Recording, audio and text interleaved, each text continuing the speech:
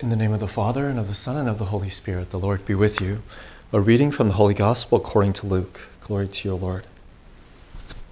As Jesus continued his journey to Jerusalem, he traveled through Samaria and Galilee. As he was entering a village, 10 lepers met him. They stood at a distance from him and raised their voice, saying, "Jesus, Master, have pity on us."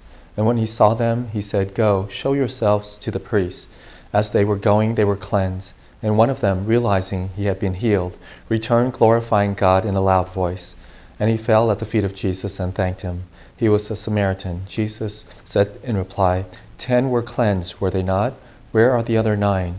Has none but this foreigner returned to give thanks to God? Then he said to him, "Stand up and go. Your faith has saved you." The Gospel of the Lord. Praise to you, Lord Jesus Christ. You know, in our world today, we can get caught up with the burdens, the trials, the stress, anxiety, uncertainties of life, that we forget to be grateful for the blessings that we do have. Oftentimes, we turn to the Lord in prayer, and he gives us what we need, but we fail to thank him, just like the lepers in the Gospel reading. 10 lepers were cleansed. Leprosy was a horrible disease. It is a horrible disease. And back then, if you had leprosy, you were ostracized from the rest of society. You couldn't worship, you couldn't live in the town, you had to live outside, away from everybody else. And so Jesus restored these 10 lepers to life, but only one of them came back to thank him.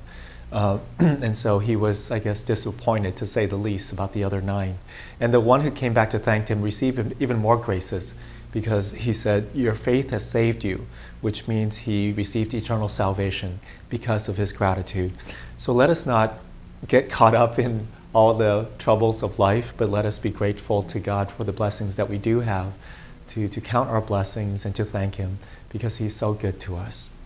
We thank you, Lord, for giving us so many gifts and blessings. Help us to be grateful to you, which is right and just, because you are so good to us.